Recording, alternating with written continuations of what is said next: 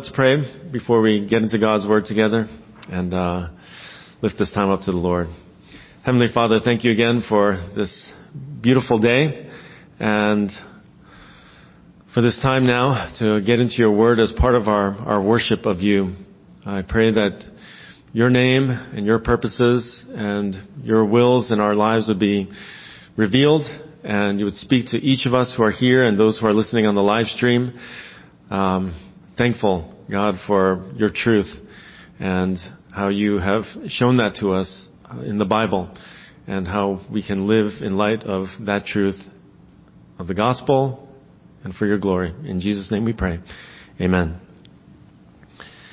Well, last week we asked the most fundamental, important question, probably of all, possibly of all, but the question was, from the Westminster Catechism, what is the chief end of man? And to put that in more colloquial terms, what is our purpose here? What is our main purpose? What is the purpose for life? And dear church, what is the answer? Okay. To glorify God and enjoy Him forever. Hey, what a wonderful, and that is taken from the Word of God, the full counsel of Scripture, and to glorify God and enjoy Him forever. Today I want to ask, what is the purpose of the church? What is the purpose of the church, the local church? Why does the local church exist? Why does Faith Bible Church exist? Okay, what is our raison d'être? Reason for being, the French there. Pardon my French, okay? Just as it is important to know individually why we exist, why we live, it is important for us to know collectively why the church exists. And so, that is the title for today's sermon, the purpose of the local church. We as Christians really should clearly know what our purpose is according to Scripture, so that we can be focused on the mission and that we can make gospel progress together in following Christ. And the reason why we should know what our purpose is so clearly as a local church is so that we can grow together. We can be focused on the actual mission and we make gospel progress. Okay, progress towards Christ-likeness together, not all separately, but together as one body, one family in following Christ. So the purpose of the local church, very important question to answer. And I suppose we could give the same broad answer as to the first question. Why does anybody exist? Why do human beings exist? To glorify God and enjoy Him forever. We could give the same answer to the question, why does the local church exist and what is its purpose? But as we clearly saw last week and weeks prior, all things, which includes the church, exists for the glory of God. Okay? Isaiah 43 verse 7. You can jot this verse down. Isaiah 43:7, as God says, do not fear. He says, I'm going to gather my people. They're going to come from all over the place. And He says, everyone who is called by my name and whom I have created for my glory, whom I have formed, even whom I have made. Isaiah 43:7, punctuating that point of why does anybody exist? It's for God's glory. And then when you go to the New Testament, Ephesians chapter 1, verses 1 through 14, actually verses 3 to 14, and I mention this every so often to you all. It's one of my favorite passages in the Bible. But as salvation of individuals is accomplished by God, forming the precious chosen church, it's all to the praise of the glory of God's grace. Okay? He repeats that 3 times in that passage. So glory speaks of weightiness. When we speak of the glory of God, it means He is significant. He's different from us. Okay? He's particularly holy. It's a heaviness, if you will. The glory of God, weightiness. And so glorifying himself is the main purpose and ultimate goal of all that God does. Okay? It's to bring glory to himself. And so this was the purpose of creation. Psalm 19 verse 1, I mentioned it last week. It says, the heavens are telling of the glory of God, and their expanse is declaring the work of his hands. We know that there's a creator because we see the creation. It was the reason why he delivered Israel from Egypt for his own glory. Exodus 14 verse 4 and 18 says, God is speaking, I will be honored, I will be glorified through Pharaoh and all his army, and the Egyptians will know that I am the Lord. God's glory was the main objective and purpose of Jesus' life, his death, his resurrection, and his second coming. And I won't read the verses, but John 17 verse 4, John 12 verses 27 and 28, Revelation, the whole book, 2 Thessalonians verses 1, chapter 1 verses 9 through 10, which we're going to get to Thessalonians eventually, folks, so don't worry. But in a word, all of God's actions in history are for the specific purpose of putting his own glory on display. And that includes his creation of this supernatural entity that we call the church, that God calls the church. So that's the overarching purpose of the local church, along with everything else in the universe, is to bring glory to God, to display who God is to the world. And that's another way that we should understand what it is to glorify God. To put God on display, to show him forth to the world. That's why he created all things, including the church. Okay, you might think of the church as the anti-Babel, right? They're building up the city of Babel and the Tower of Babel for themselves, their own glory, their own name. God builds the church. Jesus builds the church for his name. Okay, not to us, but you be the glory. So I think we get that, don't we, church? We understand the church exists, the local church exists for the glory of God. Faith Bible Church exists for that purpose.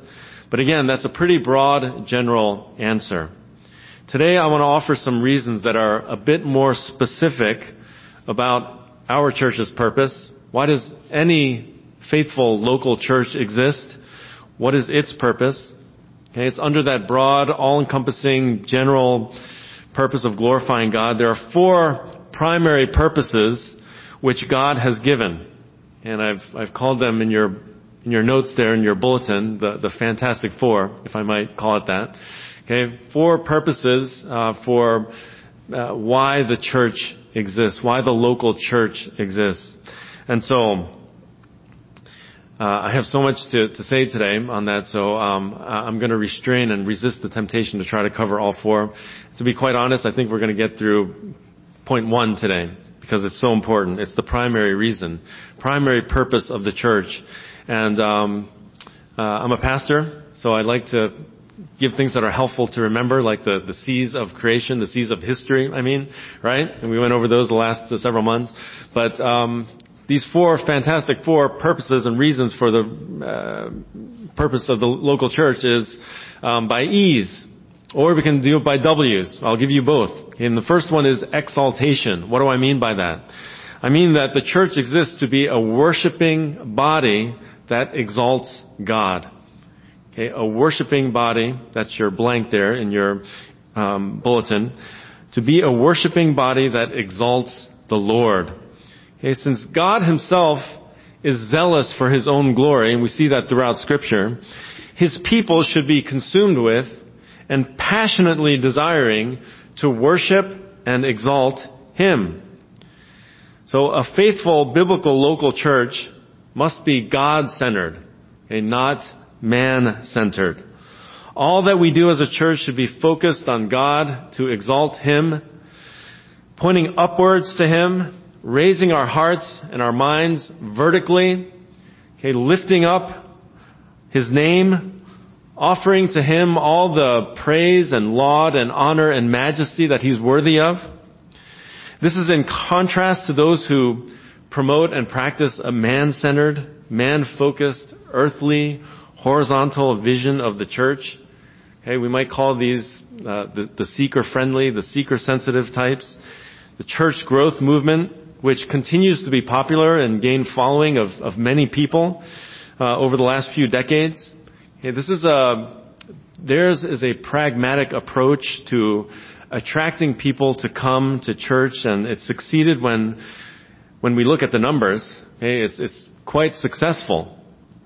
But they've done all this while focusing on man's felt needs and man's preferences and catering to unbelievers' comforts and desires.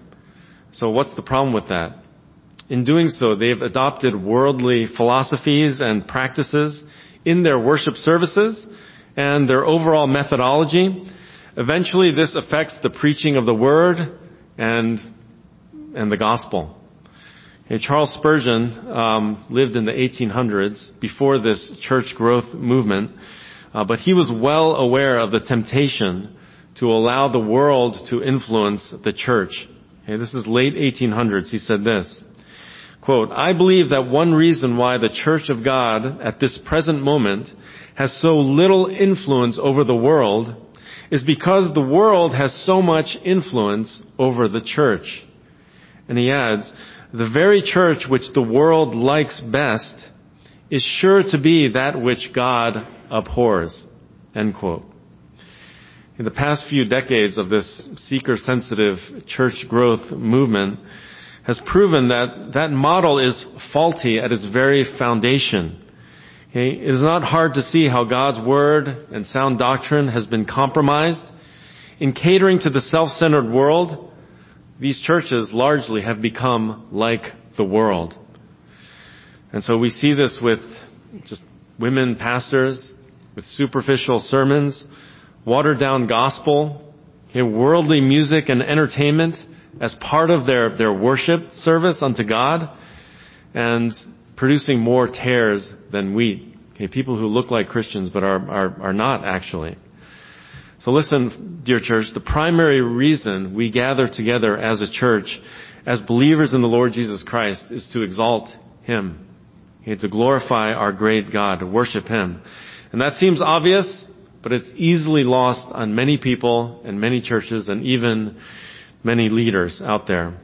Psalm 29, verses 1 and 2. And I can give you a slew of verses, but Psalm 29, verse 1 and 2 says, "Ascribe to the Lord, O sons of the mighty. Ascribe to the Lord glory and strength. Ascribe to the Lord the glory due to His name. Worship the Lord in holy array." Holiness means set apart. Set apart from what? Set apart from the world, from sin, from human wisdom, and let's elevate ourselves. Let's elevate God and be elevated as we do so ourselves. Romans 12, verse 1, Paul writes, "Therefore I urge you, brethren, by the mercies of God, to present your bodies a living and holy sacrifice, acceptable to God, which is your spiritual service of," what's the word? Worship. Worship. So, I lovingly remind you of these things, not wanting to be redundant, but the very definition of the word worship comes from the Old English worthship. Worthship, which means acknowledging and giving value or worth to someone or something. Acknowledging or giving value or worth to someone or something.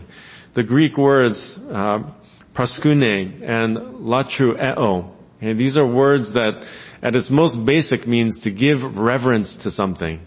To revere. And then the other nuance is to serve. Lots of times, Old Testament and New Testament, to worship God meant to serve Him with everything. A few other helpful definitions. Edmund Clowney says, "Worship is the response of the creature to the revealed glory of the Creator." Robert Saucy, he writes, "To worship God is to ascribe Him the supreme worth to which He alone is worthy. The essence of worship may be summed up as the giving of oneself completely to God in the actions and attitudes of life." Finally, Pastor John MacArthur. He says, worship is honor and adoration directed to God. Okay, so these are good, just helpful additions to our understanding of what worship actually is. What did Jesus say to the woman at the well, Samaritan woman at the well in John chapter 4? Verse 23 and 24, he says, an hour is coming, and now is, when the true worshipers will worship the Father in spirit and truth. For such people, the Father seeks to be His worshipers. God is spirit, and those who worship Him must worship in spirit and truth. So we understand that as Christians, we have been made into true worshipers of God. Whereas as unbelievers before, we used to worship all sorts of false gods, idols that we've created in our minds, whatever we've been living for, apart from God, apart from Christ. That's what we were as unbelievers. That was what we were worshiping. All of us are worshiping something. Okay, but Jesus says that those who've been born again, He tells Nicodemus in John chapter 3, have been born again to worship the true and living God. We are true worshipers. And our worship as individual Christians is not only when we gather here together on Sundays, right, here at Faith Bible Church, in our worship service. Our whole lives as Christians. And so Jesus' point to the woman at the well is, it's no longer just a matter of location. It's not where. Okay? It's who, the one true and living God through Christ, and it's how. He says, in spirit and in truth. Okay? That's the way He wants us to worship Him. So we're to be living our entire lives as worship unto God, Romans 12:1. As Christians, whether we're at home or work or school or at play, in the bedroom, in the boardroom, everywhere we are, worship unto God. I love what Ken Davis said. Quote, worship is a life-consuming sacrificial response to God, whereby I offer to Him my head, my heart, and my hands for the purpose of bringing Him pleasure. End quote. Having said that, God does want us to worship Him with fellow believers, fellow saints. Christians are called to be a worshiping body, a worshiping family, community. Jesus is the head, and we are the body, according to Scripture. As a local church body, we are to gather on the Lord's Day to focus our individual and collective attention to God. Okay? And by the way, we do this on Sunday because Jesus rose from the grave on Sunday, the first day of the week, and like I always say, the best day of the week, right? Jesus rose again. That is the reason for our hope, and it's the reason why we can gather together, assemble together as Christians to grow in Christ together in worship of God. So stop and consider how wonderful and glorious our God actually is. And despite sinful man's rebellion, He has stepped out of heaven to come down to rescue us. He rescued us from judgment, from the hell that we all so richly deserve, and He regenerates the souls of His chosen ones, and He makes us His adopted sons and daughters. What a precious privilege and position that is, that we didn't earn. Nothing good that we could have done to earn that. God's grace and undeserved favor upon us. The Lord Jesus Christ, He's completed all the work that's required for salvation. He's done it on our behalf. He's done it for us by His life, His substitutionary death, and His victorious resurrection from the grave. Okay? Jesus defeated death. That's why Christians have nothing to fear. The sting of death is gone. We know where we're going. By God's grace alone, we are forgiven, we're justified, we're regenerated, we're redeemed, we're reconciled to God and to one another, and we have good news to tell the lost world who is without hope. And so we are on our way to being glorified. Besides all that, as glorious and amazing as that is, God not only saved us in His love and care, but He continues to love us and care for us as our Heavenly Father. And one of the primary ways that He does that is by showing us His purpose for the local church, the reason why we exist. A local church that is centered on exalting Him in true worship. Okay, so part of the point here, dear Faith Bible Church family, is that the interests and needs of man are to be secondary. Okay, they're of secondary importance as we come together as a church body. This is why we don't treat church as a place to come to be entertained, okay, or just to hear some funny stories or interesting life stories, or just to have our wants and our needs and our preferences met. No, our focus is worship centered on the person and glory of God. And as we fulfill that, as we follow that, God does fill us with satisfaction and joy and delight and hope and peace and love. Donald Whitney says it well. Quote, he says, "The more we focus on God, the more we appreciate how worthy He is. As we understand and appreciate this, we can't help but respond to Him. Just as an indescribable sunset or a breathtaking mountaintop vista evokes a spontaneous response, so we cannot encounter the worthiness of God without the response of worship. If you could see God at this moment, you would so utterly understand how worthy He is of worship that you would instinctively fall on your face and worship Him. That's why we read in Revelation that those around the throne who see Him fall on their faces in worship, and those creatures closest to Him are so astonished with His worthiness that throughout eternity they ceaselessly worship Him with the response of holy, holy, holy," end quote. And he's referring to Revelation chapter 4.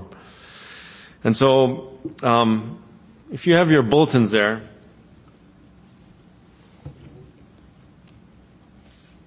and you turn to the front of them, all of our aspects of worship are planned and prepared with this conviction that God is at the center of our time together. Okay, whether it's the very, very first greeting and opening prayer, okay, all the way through the worship and song and the scripture reading and prayer, singing again, worship and giving, through the sermon, closing song, benediction, even the announcements, all of that is to glorify God, that express purpose to center our thoughts and our hearts and our minds on God. And sure, it's okay to include some humor and levity, okay, especially in the announcements. And we appreciate that, but not at the expense of proper attitude of reverence and fear of the Lord. So I just want to give a few helps and reminders for us to consider as we worship God every Sunday. I don't want this to become just a ritual. We can kind of get into just a pattern of things and not think. So I want to be a little instructive now as we kind of walk through some of the elements of our worship. And maybe this will be good for us who have been at it for a while as reminders. And for those of us who are newer at this, it'll be instructive for you. Okay? So actually, before we get to the elements of worship, what happens before worship?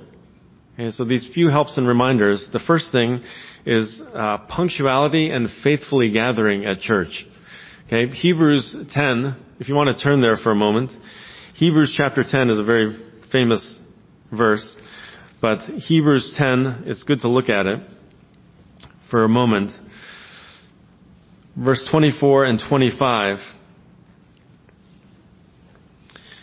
This is part of the greater let us patch of Hebrews 10, which starts in verse 22 actually. Let us, right? Verse 24 says, "And let us consider how to stimulate one another to love and good deeds, not forsaking our own assembling together, as is the habit of some, but encouraging one another, and all the more as you see the day drawing near." And so it says, let us consider how to stimulate one another to love and good deeds, right? So it's speaking of our preparation for worship. Preparation for, verse 25, our own assembling together. Okay, let us consider. That means we're supposed to be preparing, not just coming haphazardly or carelessly coming into the house of worship. I think of Ecclesiastes, where chapter 5, I believe it is. Don't go into the house of God without thinking. neglectful, carelessly. And so when we are careful or considering in our preparations for worship, punctuality comes to mind. Being here on time. That is very important in life in general, especially you dear young folks. But coming to church, being punctual, it speaks to something of our hearts. And it's an expression first to God, but also to others that you care. You care not just about yourself, but you care for others. Because it's not encouraging. It's the opposite of encouraging when it's not a timely arrival. Okay? So we want to keep that in mind. Others-mindedness, love for others is an expression of that. So I just encourage you, instead of thinking, well, it's just the announcements, I can just come in after that. It's fine if we're a little late. How about, out of love for Christ and His people, let's be prepared for worship. Maybe arrive a little early. Maybe there's a way to serve, meet and greet people. Maybe prayer before our worship service time, and be ready that way. Hey, by the way, Sunday morning starts on Saturday night, right? And so the other thing I just want to highlight from Hebrews 10, he says, not forsaking our own assembling together, as is the habit of some. So our commitment to Christ means that we're going to be there when the church doors are open, right? It's a priority in our life. Just when I became a Christian, just all of a sudden, Sundays, it just meant my body was going to be in church and not watching the football game, right? Or not sleeping in, or not just doing whatever, neutral or immoral thing I was involved in. When I became saved and God rescued me, I just automatically knew I needed to be in church. And so this is a fruit of salvation, changed priorities of the blood-bought sinner, church on Sunday. Okay, our dear sister Eileen, who left and moved and arrived safely, by the way, to Texas last week, she was such an encouragement to me because no matter what she was doing, we all know how busy she was with her schedule as just a physicist, scientist out there and needing to travel all over the globe, actually. Even if she would arrive after midnight on Saturday night or even Sunday morning, she did everything she could to be here at church, even in the temporary time that she was a member here at Faith Bible. So it's going to be forever etched in my mind and heart as an encouragement for us, an example. So that's the first thing. So anyway, let's get into the second help that I want to give you. Participation in the worship service. Okay? Participation in the worship service. I want to just talk through this, the elements of our worship service that we purposefully have put together every Sunday. And by the way, this is not the only way to do church. Okay, there's lots of good, biblical, helpful ways to do church, but this just happens to be ours. And we try to incorporate things from the Bible into just every element of our service.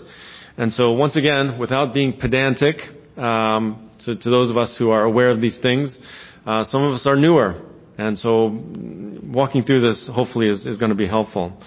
But let me just say, if we're not coming to church with a heart that's prepared to offer worship and exalt our great God, it's going to result in worship being disengaged, disconnected as we sit there in the pews, right? It's so easy to come to church and just kind of treat it passively, rather than actively engaging ourselves, okay, worshiping in spirit and truth, again, as Jesus says in John chapter 4.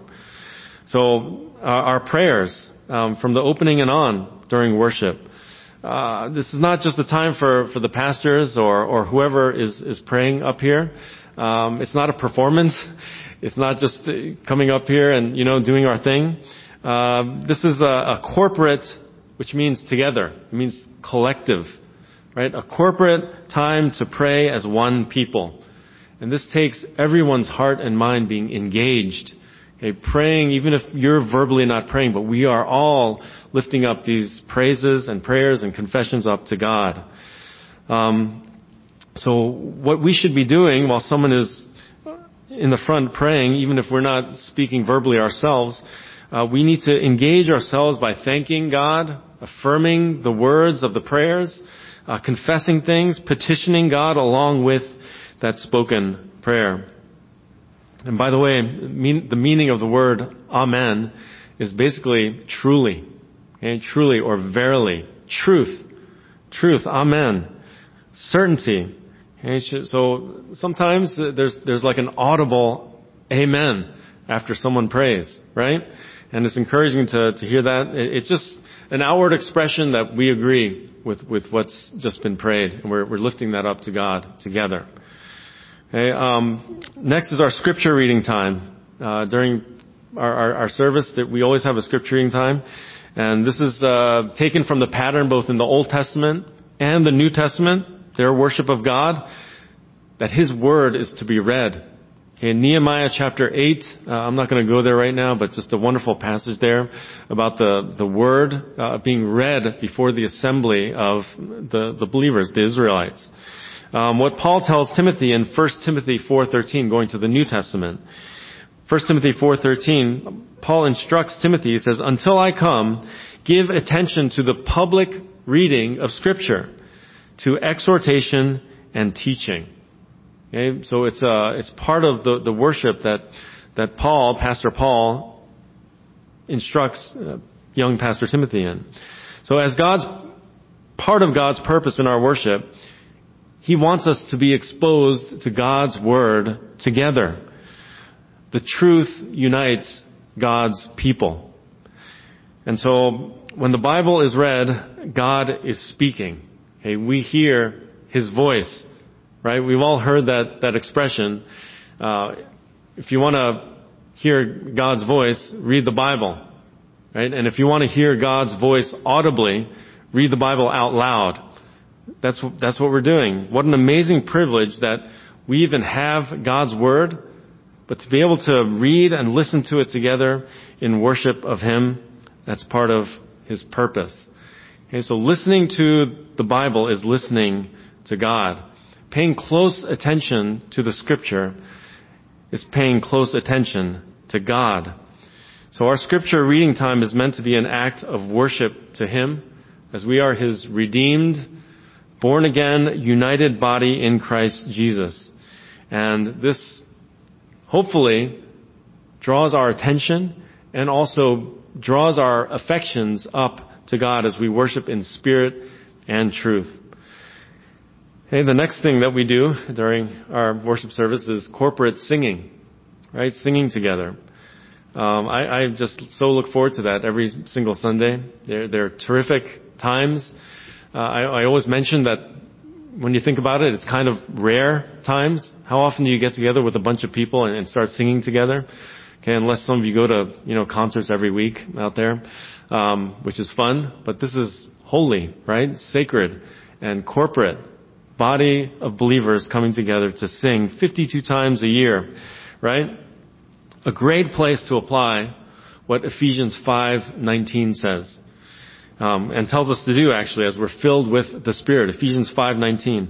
To speak to one another in psalms and hymns and spiritual songs, singing and making melody with your heart to the Lord.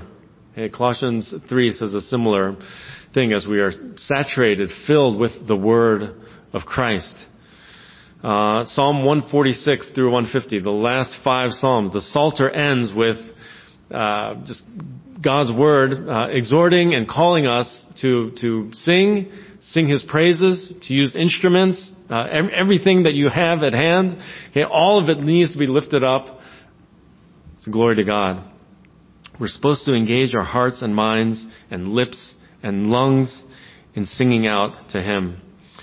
And I get it. Sometimes we just don't feel like it. Sometimes we might feel tired, or the song is too high, or we're just not in the mood. I don't really know that song, so I'll just let it slide, let it pass. Let's remember that as Christians, we are people who have been forgiven and saved and ransomed by the blood of Jesus Christ. And please know that God doesn't require us to sing like the 3 tenors, okay, or like an opera singer who just it gets way up there and then just sounds wonderfully beautiful. Hey, we don't have to be a contestant on America's Got Talent. But He does call us to sing and to have our whole hearts and minds and bodies engaged in true worship of Him. I shared in care groups this past Wednesday what happened last Sunday when we were singing The Power of the Cross, and just spontaneously I got super emotional and I kind of had to drop out. And last Sunday was communion, so we didn't have our singers helping, so I was up here by myself and Ruth was playing the piano and I fell silent. But when I was listening to the live stream, as I do every week of our worship service, when I dropped out, I heard the congregation singing. And usually when you listen on the live stream, it's just me and the singers, and our voices kind of crowd everything out. But I was listening to it and I got emotional again because the church was kind of filling up for me just dropping out there. So it was super encouraging. And I was just thinking as I was listening to that again, how pleasing to the Lord that was. So our worship through singing, that's what all this is. Okay. Our next thing, worship in our giving. Worship in our giving. And Pastor Bill preached last month about giving according to the Bible, right? Giving God's way. So it was super helpful. So I'm going to be extremely brief here. But our offering time, we call this part of the worship service, just like the other parts. It's worship through giving or worship in our giving. We're talking about the giving of offering because giving is part of worship, just as the praying, just as the scripture reading, just as the singing, all that is. We give in light of the fact that we've received the indescribable gift of the Lord Jesus Christ, knowing Him in our salvation. So Christians don't think when the offering plate comes around, oh no, I have to give something. And that's what we don't think that. We think, my Lord, my God, all that I have belongs to You. So thank You that I can cheerfully and sacrificially and generously give this offering to You so that it can contribute to the ministry and the ministry of the gospel of this particular local church. So I can worship You through this giving. Hey, whether it's a lot or a little, Father, thank You so much for the privilege and joy it is to take part in this. Okay, that's what Christians think. What a huge difference in heart and mind. So I just ask, are we thoughtlessly or carelessly, last minute, preparing our offerings? Or Hebrews 10, right? Let us consider how to stimulate one another to love and good deeds and how to encourage one another. Giving is primarily up unto the Lord. So prayerfully prepared that God would use our offerings for gospel ministry. Worshipful listening to the sermon is our next one. And it's where we're at right in this very moment. Okay, our worship through listening to the sermon. This could be a whole sermon in itself, how we're supposed to listen as God's word is being preached. But some of us went through care groups a year or so ago, went through that book, Expository Listening by Ken Ramey. That was super helpful and just brought out many things as far as just what is the most edifying and helpful way to listen to the sermon. But I'm going to be brief here too. But the main point is that we need to be prepared to receive God's word, okay, before we come to church. It's not like going to class, okay, or like a safety training thing at work, or hearing a lecture, okay, on chemistry or something like that. It's different, right? We can be spiritually just whatever and be able to listen to a lecture on the periodic table or listen to a safety ordinance at church. But coming to hear God's word is different. Okay, preparation is needed by bringing a humble heart that has confessed and repented of sin. Listen to James chapter 1. Okay, James 1, verse 21 and 22.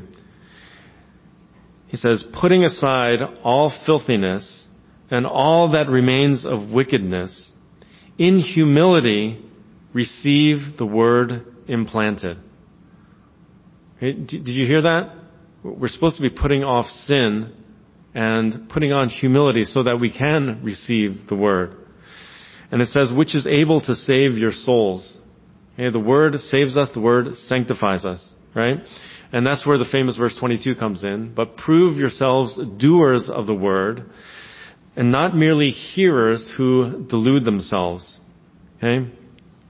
So our hearts need to be prepared, cultivated, right? Cultivated soil to receive God's Word implanted.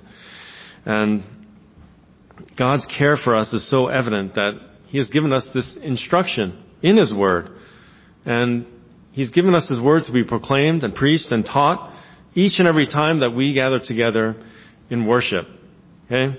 And so through the faithful preaching and teaching of the Bible, He feeds and nourishes, He corrects and reproves, He consoles, He comforts, He encourages, He enlivens, He saves, and He sanctifies, and praise the Lord for that. So it's not a time to think only about how this sermon is appealing to me. Okay? What do I, me, myself, and I, enjoy or not about this guy's preaching? No, it's a time to receive and listen and ingest God's Word with a humble and teachable spirit.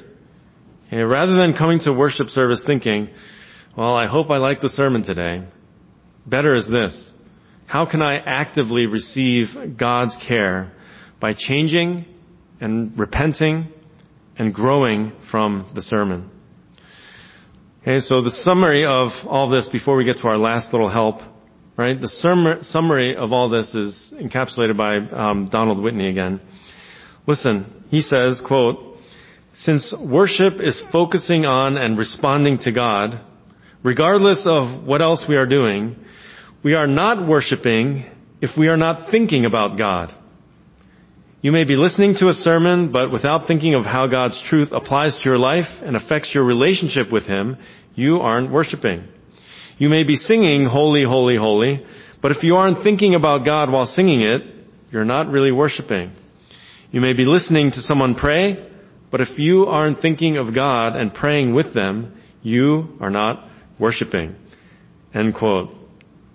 All right, so I hope that's helpful for us today. Maybe reminders, maybe just brand new stuff to think about as we go through the every Sunday's worship. And again, I like a little variety here and there and change things up, but this is the purpose for our reasons why we have these elements, particular elements in our worship service. Okay, so our last help, real quick, as we consider this broad first purpose for the local church to exist, which is exaltation, worship of God, is after the service. Okay, worship by ministering after the church service. This is last help for today.